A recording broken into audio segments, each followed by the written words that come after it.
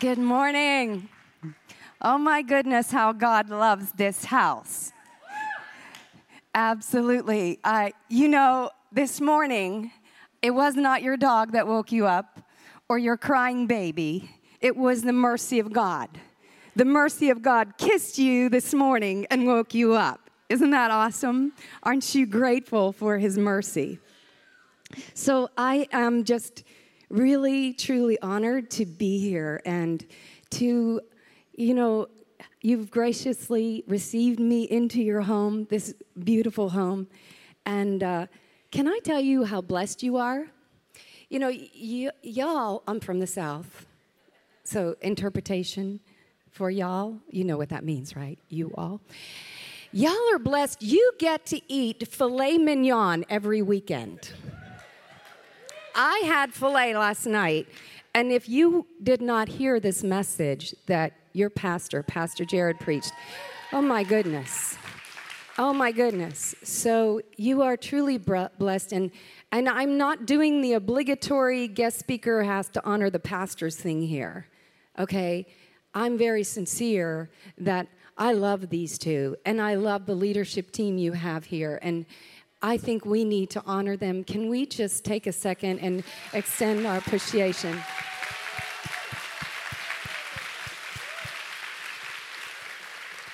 And I'm just taking all the women home with me in my heart, if that's okay with you. So, God is absolutely amazing, isn't he? How he just weaves the body of Christ together, and what a beautiful family we make. And speaking of family, I'd love to show you a picture of my family. I am here at the blessing of this gorgeous man, my husband, Dennis, and my beautiful daughter, Lauren, who's 27. And I'm thrilled because she's a PK that doesn't hate Jesus and doesn't hate ministry. In fact, she's a children's pastor at New Life downtown in Colorado Springs, and talk about the legacy. It's so beautiful to see this family, and Jared and Devette's children are following their parents into ministry, which says they're not hypocrites. They do it right, okay? So can I just point out the obvious and say how good God is? But anyway, my husband sends his love, and I am here under his covering as well as the covering of this house, and covering is a beautiful thing. Can I get an amen from all the women? So in this house, I know you have a custom which I also want to honor. Would you stand to your feet as we read the Word of God, beginning in 2 Corinthians chapter 5, and I love the New Living Translation. So once they put it up on the screen, we can all read it together. Here we go. Ready? He died for everyone, so that those who receive his new life will no longer live for themselves. Instead, they will live for Christ, who died and was raised for them. So we have stopped evaluating others from a human point of view. At one time, we thought of Christ merely from a human point of view. How differently we know him now. This means that anyone who belongs to Christ has become a new person. The old life is gone, and the new life has begun. And we can all celebrate that. So if you will be seated, let's go before the Lord. Lord, how we love your word. And we're not satisfied with the level of love that we have for your word, Lord. We want to love your word more. If there's any prayer I want to pray every day, it's this one. Jesus, I want to love your word more because it's more than a book. It's not history. It is your story. It is my story. It is our story. So, Lord, as we go into your word, may I do it honor. May I serve this house well. And may we all walk away with the revelation that you intend for us to have this morning. And anyone and everyone that agrees with that says, amen, amen. And I love the way the New Living Translation just kind of enunciates that we have to stop evaluating from a human point of view because the human point of view is lacking. Right? And we now begin to, after the new life, we begin to evaluate life according to a divine point of view. And the way we do that is we get in the Word. And the word renews our mind and the way we think and the way we see things. Because we know that we have a God who is all about setting things right and restoring things as they should be. Would you agree? And so when we look at this passage in Galatians 3:28, he says, there is no longer Jew or Gentile, slave or free, male and female, for you are all one in Christ Jesus. Now, I know today there is some confusion about whether we're male or female, but I want to tell you, there is no confusion in Christ. And what he's pointing out in the scripture, the implication here is one. We are all one, and one represents unity, does it not? And unity indicates restoration and sameness, equality.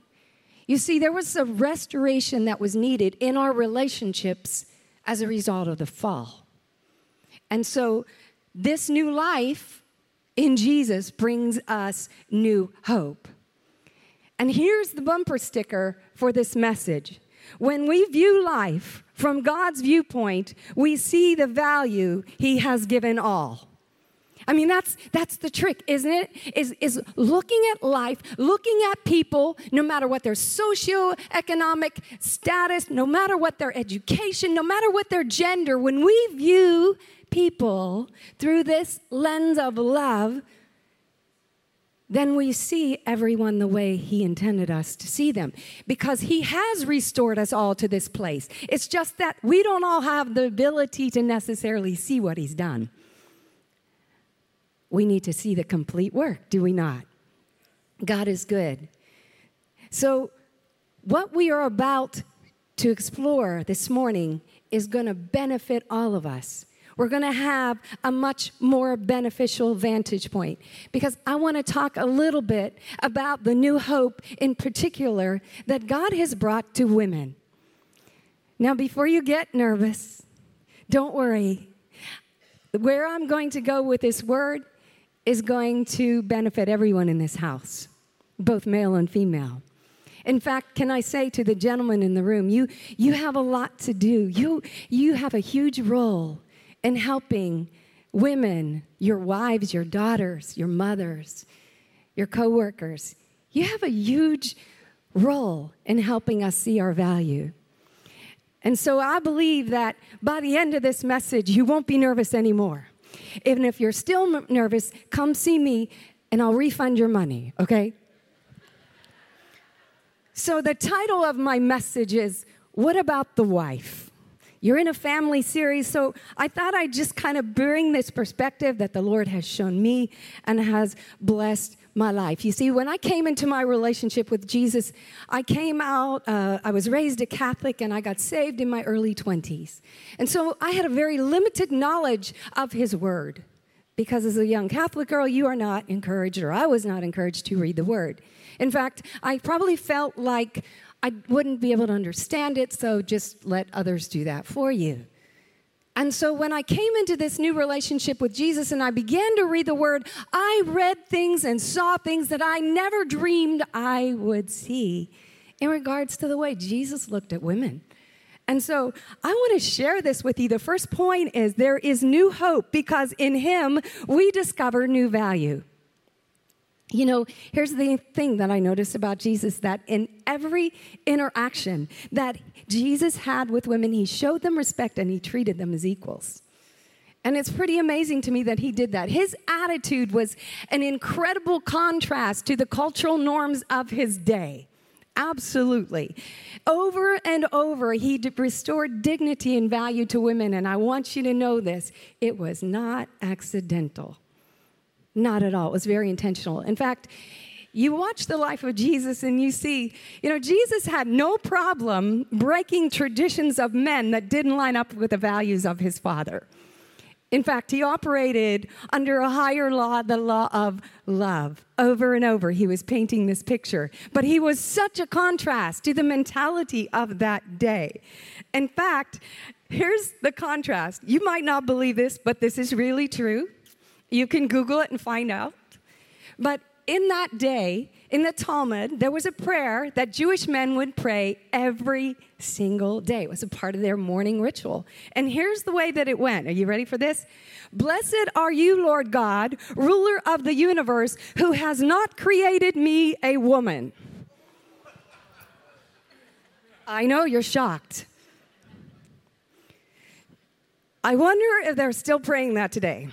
Because I have been to Israel several times, and I have been sort of pushed over by some of those men with the big black hats. And I think they probably prayed that prayer as they pushed me aside. But my prayer to them was, bless them, Lord. Open the eyes of their understanding to see Yeshua.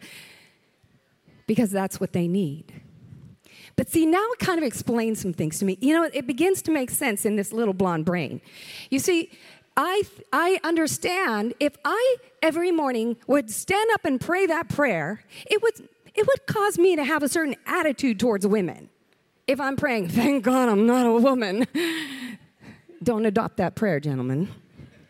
I mean, it's one thing to celebrate who you are. Okay, that I want you to do. But on the other hand, to go, I'm so glad I'm not one of them. That's not the heart of your Father. So it also makes sense then when Jesus is having a conversation with a Samaritan woman, that the disciples come upon him.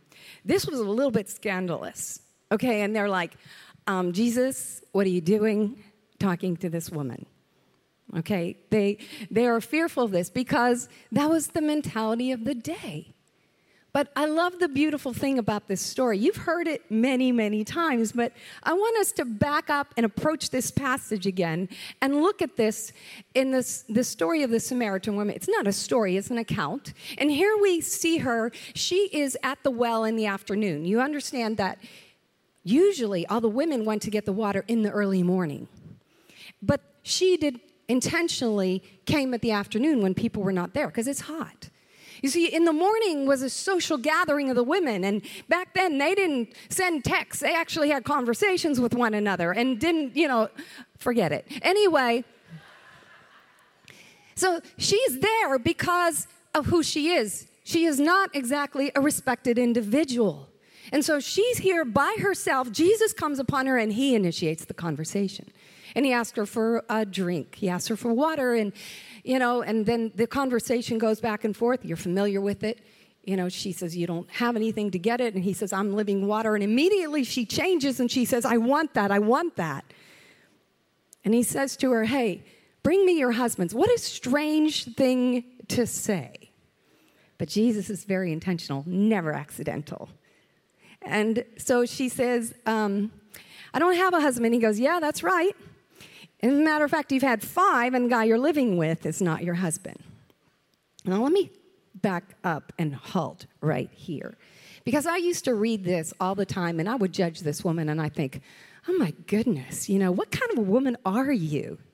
And then one day I was reading it, and the Lord said, don't be so quick to judge her. And he reminded me of the passage where Jesus is having a conversation with the Pharisees. And they're talking about divorce. And Jesus says this, Moses permitted you to do this, but because of the hardness of your heart. And what they did in that day was if a man married a woman, didn't like what he got, he could take her back to Walmart. He would just have to say 3 times, I divorce thee, I divorce thee, I divorce thee. And she was gone. No, you don't wish you could still do that today. Take that thought, cast it down. Because, so here we are. We always look at the one present and we judge them. And yet, perhaps she's not the guilty party in all this. I'm not saying she was without any responsibility, but do you understand this woman had been rejected 5 times? So in a way, I kind of give her some credit that she kept trying. Like I said, we're trying to look at this from a divine viewpoint. So Jesus, now I understand why Jesus picked her. I do understand it. He's all about restoration and setting things right. And so we know what happens. She goes and tells all these people, and in fact, the town just gets turned totally upside down. And she had the honor of being the first person that he reveals his calling to. In fact, you see nowhere else in Scripture where Jesus says this. He tells her, I'm the Messiah. Because again, Jesus is all about restoring and setting things right. So he's very intentional about restoring dignity and value and worth back to everybody, including women. And this is why he allowed a prostitute to wash his feet. And this is why when a woman was caught in adultery and thrown before him, he did not stone her. Although, he said, you without sin, you throw the first stone. He was without sin. He could have stoned her. But he chose not to. And he says these words, neither do I condemn you. Go and sin no more. And he released her with those words to live a different life. It makes sense to me that, then think about this. When Jesus raises from the dead, the first person that he appears to is a woman. Again, this is not accidental. It's intentional. So it makes sense to me when I think about the woman with the issue of blood. You've heard about her a million times, but I want you to understand something about her. If she's been sick with the issue of blood for 12 years, that means she was totally removed from society. Because anything she touched or anyone that touched her became ritually impure. So she would have to be totally removed from society for 12 years. And so I believe the Bible tells us when she heard about Jesus, she pressed through the crowd. You see, I believe what she heard about Jesus was that he was kind to women. I believe that's what gave her the courage to step out, not just in her sickness, but because she would have been rejected, and to press through a crowd that she had no business being in the center of so she could get what she was supposed to have all along. I believe his reputation of kindness to women preceded him, and that helped her faith.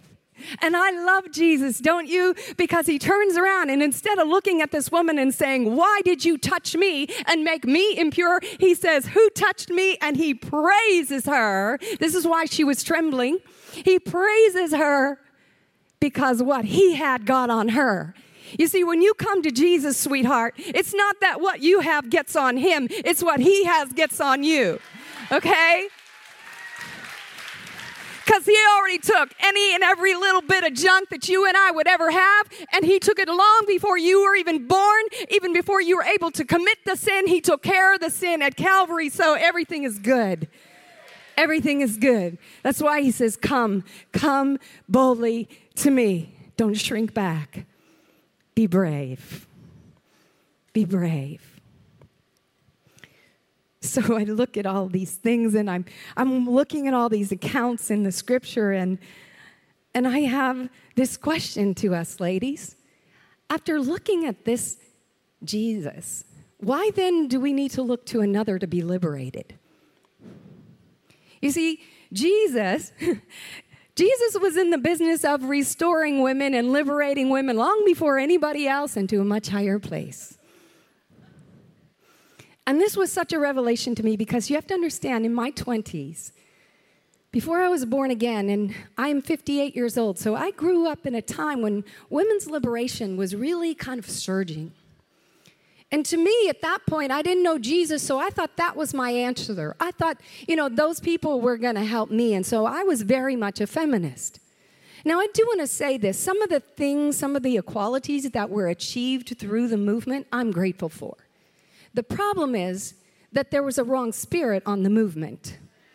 And there were some error in the hearts and the motives of the leaders of that movement. So God always has something better. But that's where I was. I was so independent. I mean, if you would have seen me in my 20s, you would have seen a young woman who was just always in a power struggle, always feeling like I had to prove my worth, having 2 jobs, doing whatever, climbing that ladder, proving my value. And then I discover, I don't need to look to radical feminists to give value to my life. I need to look to Jesus and rest in what he did. The struggle is over, baby. The struggle is over.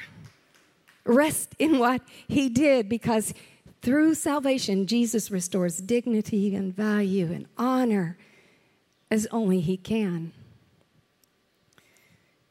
Number 2, there is new hope because in him we discover new purpose.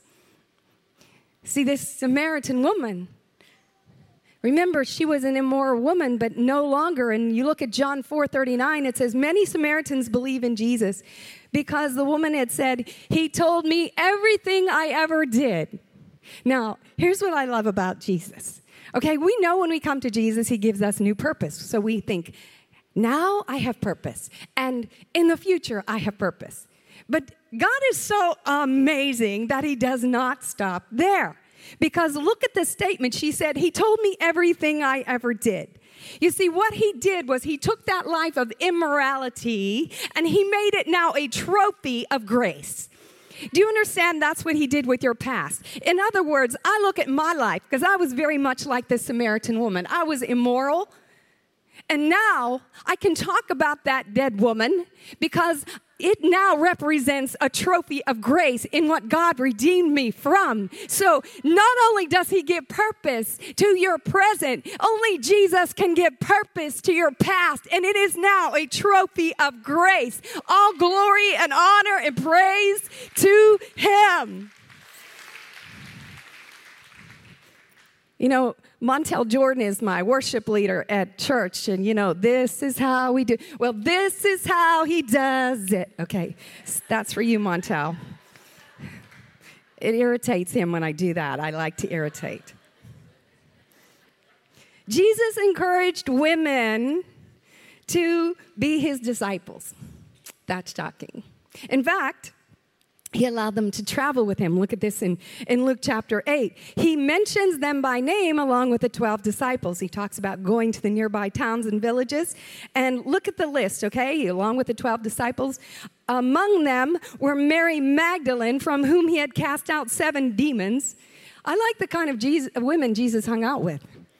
And understand, this was not to point out her past. It was to point out her deliverance. Okay, again, a trophy of grace. Joanna, the wife of Chusa, Herod's business manager, Susanna, and many others who were contributing from their resources to support Jesus. The mentality of Jesus, the divine viewpoint, and the way he treats people, and the way he restores value and dignity and honor is absolutely a beautiful thing. You know, when you look at the story of Martha and Mary, and I know I'm pulling out a lot of things that you're familiar with, but I hope, like me, you're seeing some new things in them. So I want to talk about that account as well with Martha and Mary in Luke chapter 10. And just to set it up, if you don't already know, you've got 2 sisters here. Jesus is coming to their house. They're freaking out, okay? There was no maid service available. They had to clean the house themselves. And Martha is in the kitchen trying to cook a 7-course meal, and Mary is somewhere else. She's sitting at the feet of Jesus. And Martha gets upset, and she comes over to Jesus, and she's like, nobody's helping me. You know, we can be that way, can't we, ladies? Oh, my goodness. I feel sorry for me. But I love this. Don't look at your wife now, okay? That's not good. I love this because in verse 41, he calms her down and he says, my dear Martha. He does this in a loving way. He's not rebuking her. You are worried and upset over all these details. There is only one thing being concerned about. Mary has discovered it, and it will not be taken away from her. Now, why would he say it would not be taken away from her? You see, Martha had relegated herself to only a domestic role. She didn't understand her full purpose. Mary did. But you have to understand that statement. Mary was sitting at the feet of Jesus. And we look at that and we say, oh, we all need to sit at the feet of Jesus, absolutely. But let's go back to the day so we can see the impact. Because the feet of Jesus, the feet of the rabbi, the feet of the teacher, was a position to be occupied by future teachers and future rabbis. So in that day, women were not even granted an education, let alone ministry training. So really, no woman should have been sitting at the feet of Jesus. That was not her position. But Jesus says, Mary discovered that she could have it, and nobody's kicking her out of it. And he was trying to get Martha to see that she had another choice. She had another choice. Yes, I love feeding my family. Yes, I love taking care of my home because I believe that's a part of my role. I believe God put that nesting thing in us as women. But I know that my purpose is not limited to a domestic role, and neither is yours. Because here's what happened. And the Lord, this is for somebody, so I want to read this exactly as the Lord said this to me last night. This is for somebody. Anytime we reduce our purpose to mere temporal things, those things end up occupying a larger place in our life than they should. And then there's no fulfillment, no payoff, and we end up frustrated. We should all choose the better thing.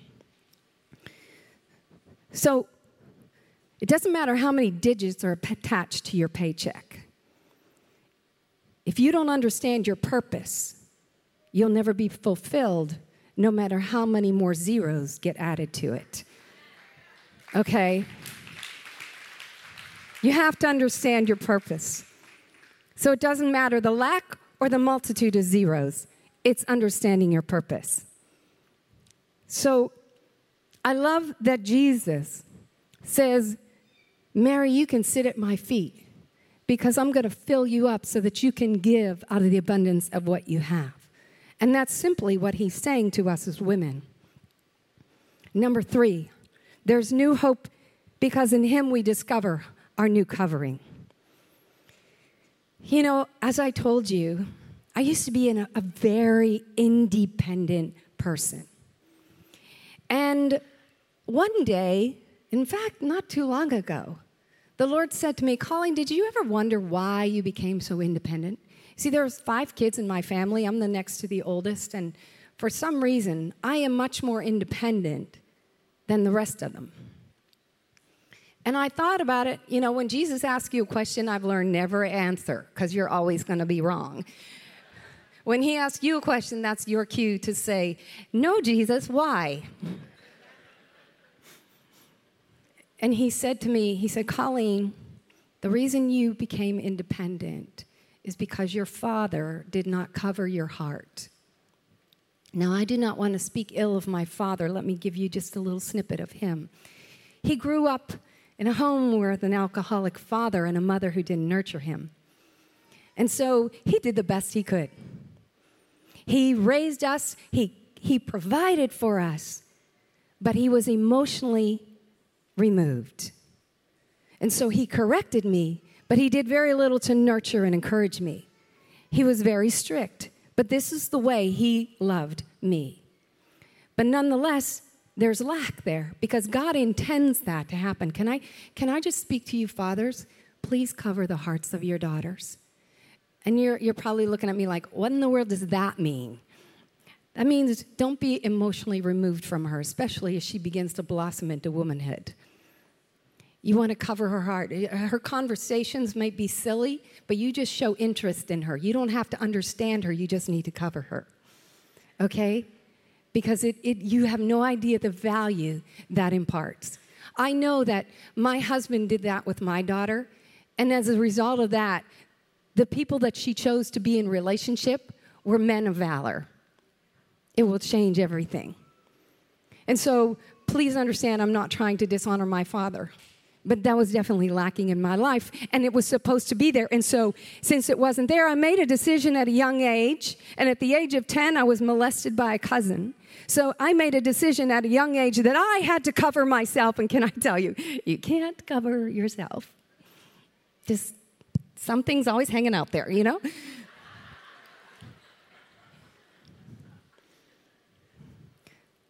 But he said, but don't worry, darling. He said, despite the lack, I want you to know not only am I going to make up the lack, but I'm also going to do that and exceedingly and abundantly beyond what you could ever even ask me for. Because when we come up and we are missing a covering in our life, we don't even know how to ask for it. But that doesn't matter to him because he knows all and he's a good father. And if you let him give that to you, he will. And I can't tell you how freeing and how liberating that was. And how that helped me understand, you know what? It's okay to depend on somebody. It's okay to receive a covering. It's okay to do this. And I learned then, as I came into this relationship with Jesus Christ, and I'm reading Ephesians 5, which is everybody's favorite chapter on the role in the relationship. If you really know this passage, everybody would be laughing. So let's turn there so we can help you. Because when I got married, my husband, he knew that he married a firecracker. Okay? But I was so stubborn and so independent. And it was like this. I mean, we both have very strong personalities. And without Jesus, oh my gosh, we'd be one of those reality programs on how to not do life like the Rouses. Okay? So glad they're not calling me to do that program. But I had to stop viewing the passages that we're about to read about the covering and submission, every woman's favorite word. I had to stop viewing those things as punishment and see it what it is for, protection. I had to graduate from distrust to trust. So let's go into these passages. He says, and further, submit to one another out of reverence for Christ. For wives, this means submit to your husbands as to the Lord. For a husband is the head of his wife as Christ is the head of the church. He is the Savior of his body, the church. As the church submits to Christ, so you wives should submit to your husbands in everything. As a brand new bride, one of the things my husband gave me when I got saved, by the way, he led me to the Lord, he gave me a Bible. And do you know what he did for me, which was so kind? He circled that very passage for me. He circled it with a pen, and he circled it so hard, I can find it even when I'm in Revelations. There it is.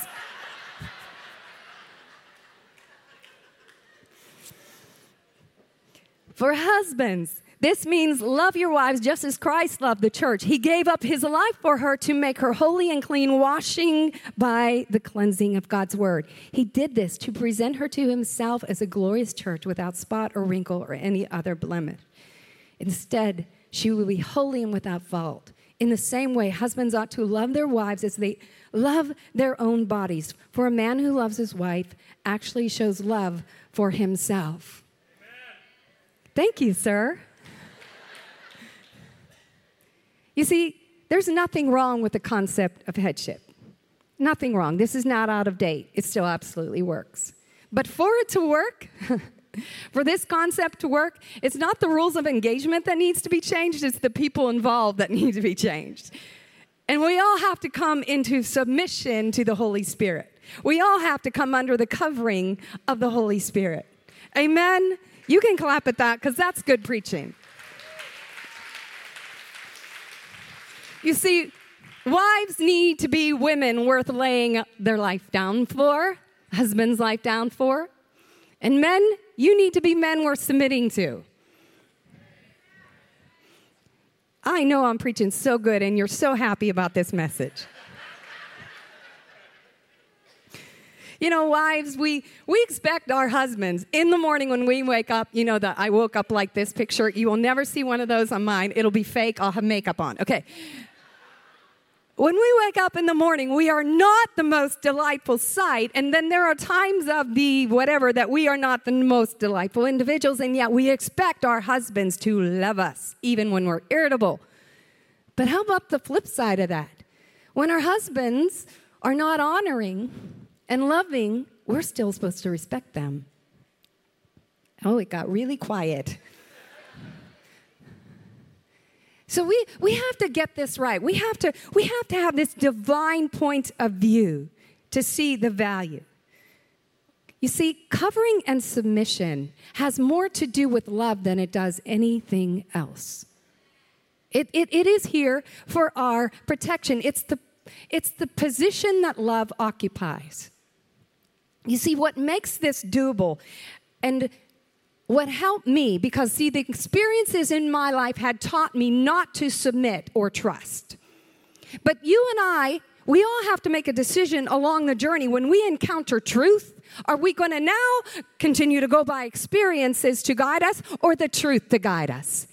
And so I had to make a choice to choose love, because love is a very important perspective. The Bible says that love is ever ready to believe the best. It's all about perspective. For example, let's talk about selfies. I know there is not one single person in this room who does not know what a selfie is. So we all know about selfies, right? And people take them all day long. But now selfies have evolved because now we have something new called the selfie stick. I'm on the beach in Florida, and I see people walking around with these things, and I'm thinking, get a life, you're bringing it to the beach. But why do we need the selfie stick? I'll tell you why. Because when I've tried to take a selfie, I notice something unusual happens. I can't get my arm far enough away so that my nose doesn't look bigger than it really is. And we can't have ourselves not looking perfect in the selfie. And so the selfie stick has been created to help that very thing, because it's all about perspective and angle when you're taking a picture. I mean, you have somebody taking a photograph of you, and if you're a woman and this guy comes up and goes like this, we go, oh, no. You're not up here. And we know the pose and everything. Right? Am I preaching right? Because in order for us to look pretty, it's all about the perspective. Can I tell you, ladies, in order for covering and submission to look pretty, it's all about your perspective. You got to view it through love. It's not punishment, it's protection. And when you come under the covering, amazing things happen. You watch your husband go from a grumpy old cat to the most amazing, gentle lover you ever met in your life. I'll refund you if that doesn't work too. You see, one day I was complaining to the Lord about having to submit to someone who was a little bit ornery, because after all, I was perfect. And the Lord said to me, Colleen, you realize that your difficulty with submission isn't about your husband, it's about your flesh. Ouch. It's true. See, we have this kind of warped view through the lens of society that says submission is weakness. Well, if submission is weakness, does that mean rebellion is strength? You see, the difficulty we have with submission doesn't have to do with our husbands. It has to do with our flesh, because the will is tricky to surrender. And we're surrendering to the word of the Lord. We're surrendering by faith. Anything you do in faith, God honors. So you can surrender and submit in a posture, but not in your heart. That's not going to be blessed. You surrender in an entirety. This is why he says, in all things, ladies. He's not talking about you got to submit to every little detail your husband tells you. He's saying the attitude and the totality of your heart. There's a submission to honor and respect and to allow him to cover you, because it is your place of protection. Amen. Because if you allow no one to lead you, then you only be able to take yourself as far as you can go. That's really deep. You'll have to think about it. So we need to allow ourselves to be led and allow ourselves to be covered, because he has restored value to us. He's restored purpose to us. And I hope this morning that you've also gained a new understanding of the covering that he's placed in your life. He is good, isn't he? Praise you, Jesus. Praise you, Jesus.